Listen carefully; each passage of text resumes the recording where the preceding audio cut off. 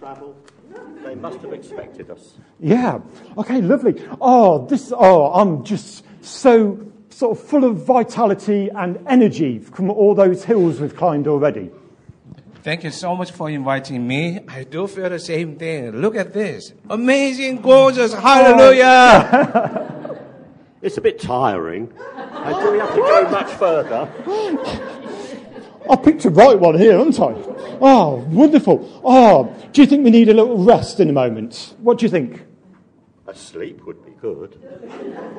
Let's have just a tiny little rest because there's so many things we can look around. Oh, okay, brilliant. Okay, we'll just go a little bit further. Oh, wonderful. Oh, I do like it when it rains. It just brings out the Macintosh in me. Helps the weeds too. Yes, rain is good. Yeah, it gives life to everything. I feel so refreshed. Yeah. Oh, we're nearing the end of our journey already. I don't know. What do you think about that, John? Hooray! St. John? Amazing. Let's do that again next time. Yeah, it's great. Let's thank the volunteers for volunteering.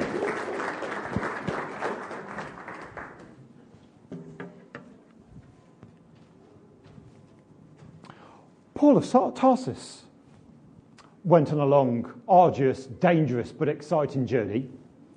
He didn't want to go alone. Who did he take with him? Yeah, Barnabas? Are we all agreeing with Barnabas? Yeah, I mean, we have two marvellous fellows there, didn't we? That was excellent. So we're saying Barnabas. Everyone agree?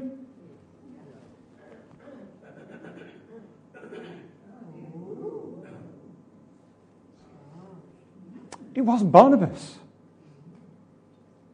Pardon?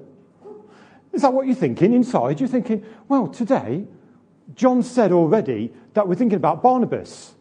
But now he's saying it wasn't Barnabas who went with him. It's this chappie called Joseph from Cyprus. Let's have a quick look at Acts 4.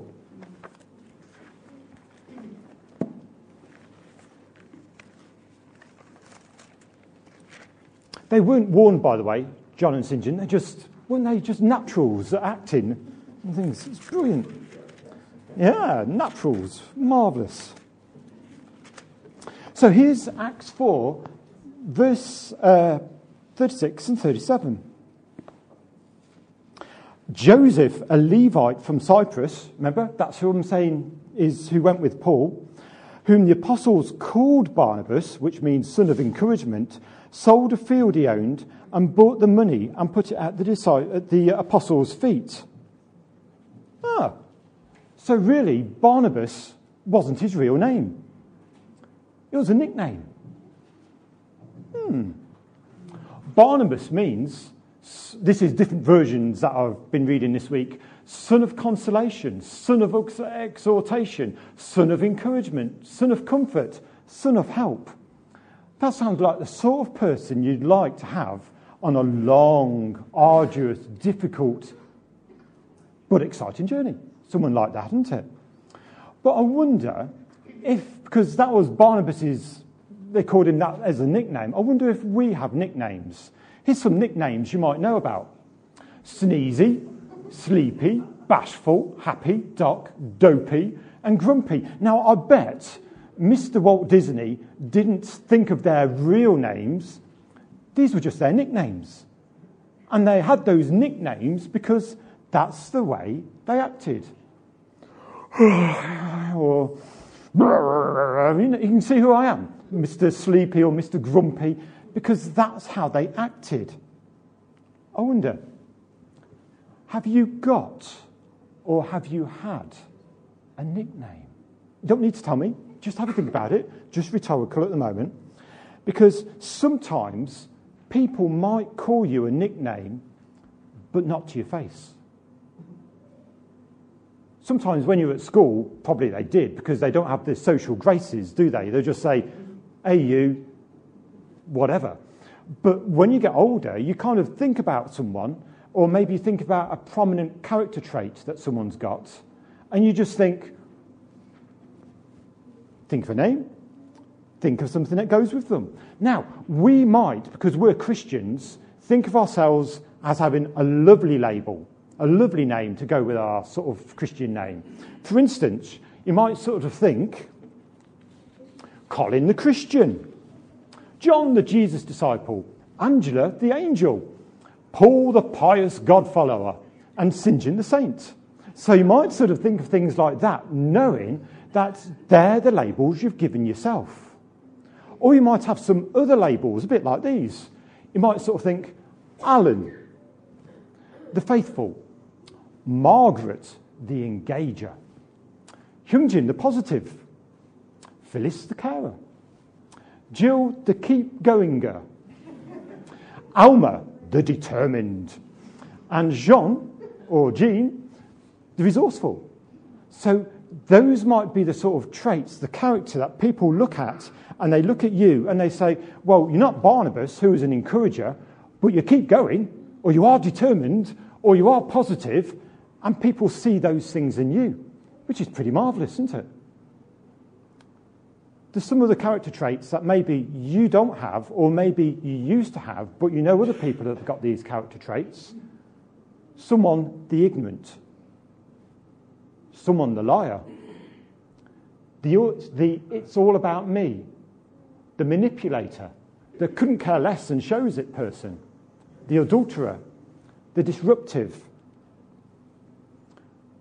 If any of those sort of traits are sort of character things that we show, they're pretty bad, aren't they? Then we know that's not such a good thing. We're God's ambassadors. So when we might have a bit of those traits or some others, then God's name, God's glory is diminished because of the way we're acting. There's this couple of verses in the Bible, which you'll probably know really well. Galatians 5, 22 and 23. And I think it would be brilliant if all of us had character traits. We were called the fruit of the Spirit. So if the fruit of the Spirit is love, joy, peace, forbearance, kindness, goodness, faithfulness, gentleness, and self-control. Against such things there is no law. Now, I've put it on the screen there in the New International Version, the NIV, but at the end of my notes online, I put another 11 versions, which you can just have a look at and ponder and just think, that's interesting. I wonder if my life is like that. I wonder what that is like. So that's something that's brilliant, that we could say, God, help me to have the character of having the fruit of the Spirit in my life. So when people do come across me, they say, wow, that's a positive person, someone who's knowing God and someone who's faithful and peaceful and kind. That would be really good. Let's just think about a little bit about the history of Joseph from Cyprus, or Barnabas. By the way, if we're going to talk about him before the Acts of the Apostles, I'll call him Joseph, in brackets, Barnabas. But if we're talking about him from Acts, I'll call him Barnabas, just so you can see where we're up to. Now, Saul of Tarsus, Paul, he stood under the really important rabbi called Gamaliel. And he said about that in Acts 22, verse 3. And you might have read Acts 5, where Gamaliel gives some really wise words about what's happening to the disciples. You can read those at home. And many scholars think that Joseph the Levite, a.k.a. Barnabas, studied under Gamaliel as well. So in other words, people think, the ones that have investigated further, think they have known each other for years and years. Since they were lads, young chaps, maybe 12 or 13, 14, when they went to Jerusalem and studied under Gamaliel. Now, the thing was, people know, and we know, that Barnabas, or Joseph if you want to call him that, wasn't one of the 12 disciples.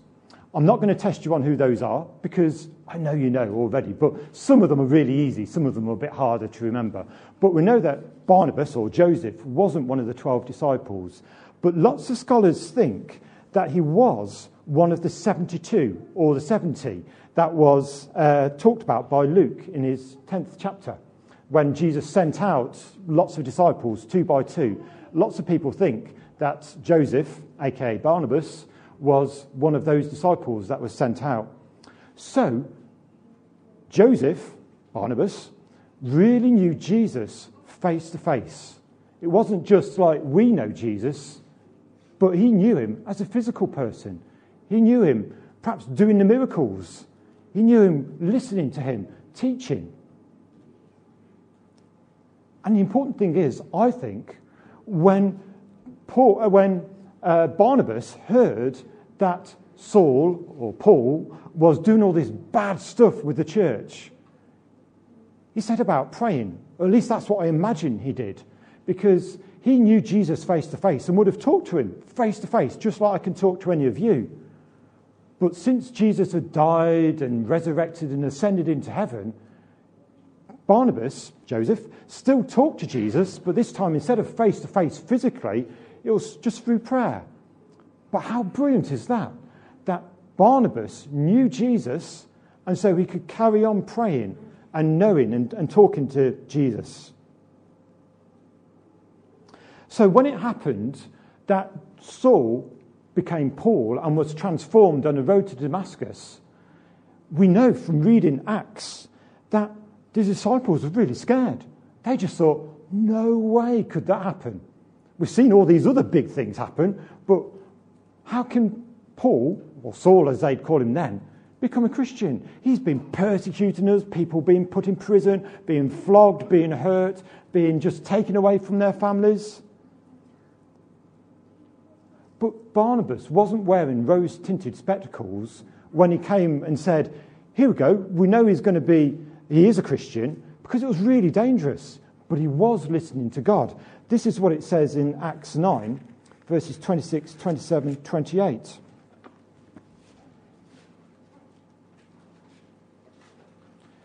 When he came to Jerusalem, this is Paul, when he came to Jerusalem, he tried to join the disciples, but they were all afraid of him, not believing that he really was a disciple. But Barnabas took him and brought him to the apostles. He told them how Saul on his journey had seen the Lord, and that the Lord had spoken to him, and how in Damascus he had preached fearlessly in the name of Jesus. So Saul stayed with them and moved about freely in Jerusalem, speaking boldly in the name of the Lord. Can you imagine it? Maybe Saul was calling their bluff. He was out to get as many Christians killed or into prison at the same time. Maybe Paul really hadn't become a Christian. And so Barnabas was encouraging Paul to come to the disciples, the apostles and the church. And what is he going to do? If Paul hadn't changed and hadn't become a Christian, maybe he's got a sort of a small contingent of soldiers to say, yes, this is the one. These are the ones that are Christians. Maybe there was a scheme, a plan that Paul had done. We know that's not true. We know that Saul really did become a Christian. But Barnabas didn't know that. All the other disciples were really fearful and saying, oh, let's keep him at arm's length, we don't know. But Barnabas said, yeah, come mate, I know you, you've changed, I believe. So God was saying something to him that maybe the others weren't listening to. And perhaps that's the same with other Christians and other believers over the years. One example is Isaiah, and I've got a verse from Isaiah, chapter 8, verses 12 and 13. It says, don't fear what they fear, or dread what they dread. After all, only the eternal commander of heavenly armies should terrify you. Only God is holy. Only God should leave you trembling. Isaiah 8, verses 12 and 13, and that's from The Voice. So only God should leave you trembling. We shouldn't be fearful of other people. Easier said than done sometimes, but that's what God is encouraging us to do. But it wasn't just that. Well, let's just stick with that point first, just for a moment, about Acts and the disciples saying, Saul surely can't be a disciple. And you can hear Barnabas saying, he certainly can be. With God, nothing is impossible. I wonder what it would have been like if Barnabas hadn't encouraged Paul to come to the church and to meet all the other people and to believe in him. We think that Paul wrote about 13 books of the New Testament. So if Barnabas hadn't been in the encourager and the person that brought them to the church, would we have had those 13 books? Probably not, would we? Or at least they'd have been different.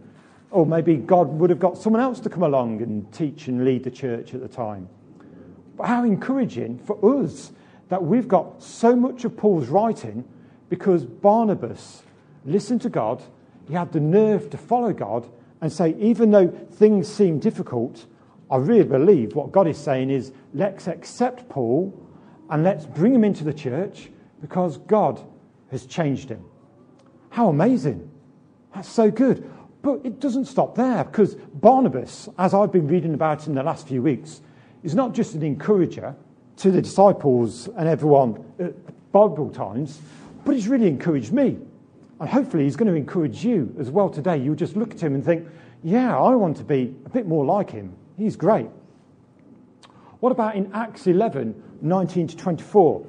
Now, the church is growing. And so there's a bit of persecution going on. And so the church that was in Jerusalem has been spread a little bit. And a lot of people, a lot of Christians, the followers of the way as they call themselves, have gone to Antioch, which was a really big city. I think it had about 500,000 people in the city at that time. So that's a big city. There's a lot of places that people went to from there. But the Christians that were becoming, the people that were becoming Christians there were uncircumcised. They weren't Jews. And so that was a problem to the many Jews who were already Christians, because a lot of them were thinking, surely the males need to be circumcised to come to church and to be part of it. And so what they did in Jerusalem was sent Barnabas to Antioch and to find out what was going on.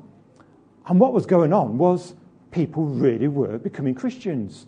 People were getting saved. People were getting born again. But they weren't circumcised. And Barnabas recommended that it didn't matter. We'll hear more about that in a few minutes. But he was sort of encouraging them, saying, yes, come to faith, come to know God, because that's the way it should be. So as the leaders in Jerusalem might say, can the people, the Greeks in Antioch, become Christians? Can they become disciples? Barnabas, just like when he said to Paul, they said they certainly can. With God, nothing is impossible. So he went to Antioch, and something marvellous was happening, something brilliant. There was a revival going on in a way. And so he knew that he couldn't lead the church on his own. He didn't have the ability or the time, like Moses last week didn't have the time to look after all of Israel. And so what happened? Barnabas knew one person in particular that could help him, and that was Paul. So Paul was in Tarsus. He was just sort of finding God and learning about God. We sort of know about that. But what Barnabas did, he went 150 miles from Antioch round to Tarsus. And then he went 150 miles back with Paul, because he didn't send a messenger to Paul and say, I'm a bit busy, but I think God would want you to come and help me. He went. So how many days would it take? I don't know, 150 miles in biblical times? A week or so? I don't know, I'm just guessing. But it will take a while, wouldn't it? And then you'll be tired from the journey, but you're going to someone who's important and you're just trying to encourage them. And then you bring them back because they've said, yes, I'll go and help with Antioch. And he comes back, and together for about a year, they do something really good, and the church continues to grow. I wonder what Barnabas thought. Remember, Barnabas had known Paul, or Saul, for many years. He knew that Saul had a good mind, was a good thinker. He knew the Old Testament, the Jewish scriptures very well. Did he worry, I wonder, that if he called Paul to come and help in Antioch, that his role would be diminished? Did he wonder if Paul would eclipse him? Maybe he was fearful of that. But more than that, he was fearful of God, just like we said about Isaiah. Isaiah said, let God be the person who makes you tremble. And so Barnabas had the same thoughts. I'm not bothered about myself. Barnabas was saying, I want the church to grow. I want people in Antioch to have a good knowledge of what God is saying. And so he went to get Paul, irrespective of whether Paul was going to be the big man in the end or Barnabas was going to be the big man in the end. And so they went on a journey together. This is the first journey. Now, of course, we've said about Tarsus, 150 miles away. So there's Antioch, just going round the corner of the Med there, you can see Tarsus just at the top as well. So it doesn't look too far, but like I say, 150 miles or so, that's how Barnabas had to go and get Paul and then bring him back to Antioch. They went on a journey, and this is the first missionary journey that Paul went. And it's Acts 13 and 14 that tells us about this. And just as you read the beginning of chapter 13, in verse 2 and 3, this is so important because it says, while they were worshipping the Lord, this is a collection of Christians, and fasting, the Holy Spirit said, set apart for me Barnabas and Saul for the work to which I have called them. So after they had fasted and prayed, they placed their hands on them and sent them off. So they were called together on this missionary journey through a time of worship, through a time of fasting, maybe several days, and a time of prayer, when they were saying, God, how can we make your church dynamic and wonderful? How can we spread your name abroad? It's the questions we're asking ourselves over the next few weeks as well. What can we do as a church? And the church in Antioch fasted, they prayed, they worshipped, and they got the answer to send Barnabas and Paul off together. And when they went on that journey, if you read in chapter 13 and 14, you'll see there was lots of preaching and teaching, some persecution, a big dose of prayer and miracles and supernatural events. And then once the missionary journey was over, they went back to Antioch. And they sort of talked about to the congregation there and the people there, all the things that God had done. I bet that was a really good, encouraging time, weren't it? Just to hear two men of God that were really sold out for him. And they come back, and you've been praying and worshipping and helping them as they've been gone for maybe a year or two. And they come back, and then you hear all about what they've done. Just like with YWAM, when you're on a school at the moment, it's great. But when you go back to the sending church that you know and love, when they hear about it, they'll say, whoa, God did that for you. And they'll be so full of joy that how you've grown in God and loved God more and done things for him. They'll just be patting you on the back and saying, great, keep at it, won't they? So Paul went on this journey with Barnabas. If you read chapters 13 and 14, Luke, who wrote the book of Acts, starts by calling them Barnabas and Saul. But by the end of the journey, he calls them Paul and Barnabas. Very interesting. I like things like that. That gets me puzzling. And why did Luke write it like that? He starts with Barnabas as the first person, and then he ends the journey by calling Paul as the first person. So it was a long journey. It was arduous. It was dangerous. And of course, we know that they went to Cyprus first, because that was where Joseph from Cyprus, who became Barnabas, was born. So he knew the country really well. So when God called them to go somewhere, that was the first place, because it was just like the place that Barnabas knew very well. But after this first journey, even though they both made journeys missionary-wise together afterwards, they didn't go together anywhere. The Bible says, this is Luke writing, that there was a sharp clash of opinion, or tempers flared. There was a huge row. That's what different versions call it. Strong disagreement is what the NIV says. But I'm not going to tell you anything about that, because in a few weeks' time, on the 25th of February, John is going to speak about John Mark, and it might be that he talks about that. So I'm not going to say anything about it now, but we've got that to look forward to.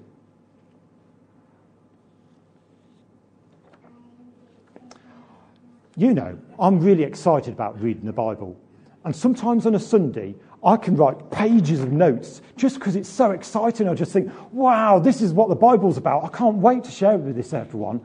But then I look at the clock and I think, oh, I've got 5 pages to go and 5 minutes left. And the thing is, sometimes you just think, oh, well, it doesn't matter because it's online and people can read it there anyway. And sometimes you think, oh, but last week I really wanted to say so-and-so. So last week I really wanted to say this. You know what I mean? You just look at it now and you think, I wish he'd said that last week, because then he wouldn't be saying it this week. But no, I wish he'd said it last week, because it's so encouraging. Encombosese. You might sort of think, what? So, if we were reading it last week, 1 Peter 5:5 says, all of you clothe yourselves that's the word, with humility towards one another. This word, this Greek word, means to put on oneself as a garment. Now, we were talking about humility a little bit last week, and what Peter was saying is, don't just put a slip on the front of you just to protect you from things. Put on a servant's apron. Make it really secure. Tuck it in. Keep it secure. So when Peter was talking about putting on the overall of humility, as Phillips calls it, in serving one another, he wasn't saying just put on humility and let it slip off every so often. He was saying secure your clothing of humility. Make it so that when you are humble, you stay humble, even in difficult situations. And I want to suggest that God is saying to us now, don't just be humble, be encouragers. Put it on firmly. There's that word. Put it on as a servant would put on an apron so he could do difficult tasks and really secure. Put it on. Put the encouragement apron on. Because God is calling us all to be encouragers. Encouragement. Why? When? Where? How? Who? I'll give you some ideas. Why? Because it's good for others and it's good for you as well. If I smile at Colin, what's he going to do? If I smile at a stranger, they might sort of think, weirdo, or something like that, mightn't they? But they might sort of think, if you kind of just say something as well, they might sort of think, that was nice. Or if you so that's good for others. Maybe you just sort of see someone in the street sweeping up. It's like, thanks for doing that. Or whatever, just being nice to strangers as well as nice to Christians. It's good for you. Don't you feel better if you're nice to people? If you're grumbling, can't stand that person, how does that make you feel? Pretty as well, doesn't it? So if you're encouraging and you really enjoy life and you're good with people, then definitely you feel better about it. When? Anytime you're awake. Where? Anywhere you go. It's pretty easy, isn't it? Body language. So that doesn't mean that if Jean's talking to me, I don't really come into his personal space, because that wouldn't be very nice, would it? But I can really give my contact and think, and maybe he talked to me about something last week, and I just bring it up again because I've been praying about it during the week. So just showing concern for someone. Whereas if Jean or if Jill's talking to me, and I'm looking around, looking at my watch, that's not encouraging, is it? Our body language says a lot. And we can use 20th century technology. Who loves receiving a birthday card? Who loves receiving a card through the post? Wow, it's so a handwritten envelope. Isn't that nice? We can use 20th century technology to help us. We can use 21st century technology. Yay, yeah. So we can text someone. How easy is it to text someone? If you know they've got a hard day coming, and you just text 5 or 6 words, bingo. They're encouraged, and you're encouraged as well, because they might send something back. I'll say, thanks so much for texting. Fantastic. Who? Those you don't know, those you do know. Pretty self-explanatory. Now, I'm a piano teacher, if you didn't know, and what I've got to do is communicate encouragement. So it's not just keep it to myself. I can be an encouraging person, but unless I communicate the encouragement to someone else, I'm not really an encouraging person, am I? You can't just really say you're an encourager and then people aren't encouraged. So we want to cultivate the idea where we encourage other people.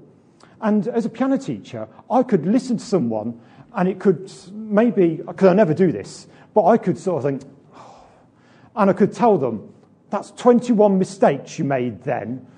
When are you going to learn? Because that wouldn't be a way to do it, would it? I don't do that. You just listen to something that's really good, and there might be some things they need to change. Definitely there are, in their technique or the way that they play or whatever.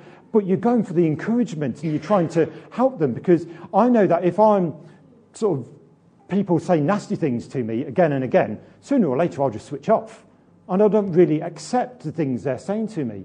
But if people encourage me truthfully, then I'm really open to what they have to say, and that's good.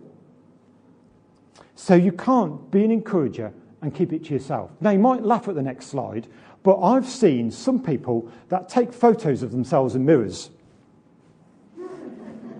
I'm not going to put it on Facebook. But what I want you to do is to think about it, because when you wake up in the morning, this was me yesterday in the bathroom, I want you to think to yourself, in the morning, I'm just going to look in the mirror and say how God loves me. You can encourage yourself. In fact, I'm going to move it on. There we are. That's better, isn't it? I'm going to move it on, because if God sort of says something to you and you wake up and you sort of say, yes, I'm going to be an encourager to myself today, then that's going to be a good thing as well. Because we don't want to just encourage other people. Sometimes we need to encourage ourselves as well. Last quick point. We're looking at being heroes. And so what we want to do is remember that Christians aren't the only positive and pleasant people. I know lots of people that aren't Christians that I like being with because they're encouraging. And that gives me a lesson. Because, yeah, I might be encouraging most of the time, but if non-Christians can encourage me, I certainly need to be able to encourage other people as well. I certainly need to encourage other people, whether it's at church or just a stranger. I want to be a better encourager than I am. Last week, I read this out. This is perhaps my verse for the year. So I'm just going to read it out again before I conclude. Ephesians 1:18 and 19. And it says, "And I pray that the eyes of your heart, the very centre and core of your being, may be enlightened, flooded with light by the Holy Spirit, so that you will know and cherish the hope, the divine guarantee, the confident expectation to which he has called you, the riches of his glorious inheritance in the saints, God's people, and so that you will begin to know what the immeasurable and unlimited and surpassing greatness of his active spiritual power is in us who believe." So that's from the Amplified Bible, Ephesians 1, verses 18 and 19. Our words can make a lasting impression on people. This week, a former pupil waved to me as I was driving down Hinkley Road. And I thought, she waved to me. And I hadn't seen her for about 7 or 8 years. And it made my day. Because someone I'd known for a while and I invested my life in, all she did was that. Didn't take any effort from her. But she saw me and just waved. And I waved back. And inside I was really excited because I thought, oh, she's encouraged me there. Just by a wave, just by a smile, just by an acknowledgement. And maybe God is saying to us this week, be an encourager. Make the effort. Because you'll feel good for it, but definitely God will be glorified and he will be praised. So, shall we pray? And then we're going to respond together and just see how God leads us this week. It's going to be exciting when we come together next week. We can say, oh, I've had a real brilliant week of encouraging people. And your sort of people that live with you will say, yes, they have. They've been really encouraging this week. But anyway, let's just pray about that. Lord, we thank you for your word. We do thank you that you are the great encourager. Lord, when we feel down or alone, you are with us and you tell us so. Lord, as we go about our days this week, Lord, help us to be encouragers, just like Barnabas was, when he had to risk his life almost sometimes to encourage others. Lord, help us to take that step of faith and listen to you, to be encouragers and to be helpers. Lord, thank you that the journey we go on isn't on our own, but we are all together as a family. So, Lord, will you help us to encourage each other when times are good, when times are bad, but help us to encourage people that aren't yet Christians too. Encourage them to know you, but encourage them by the way we act and by the way we speak. Lord, we ask it in your name. Amen.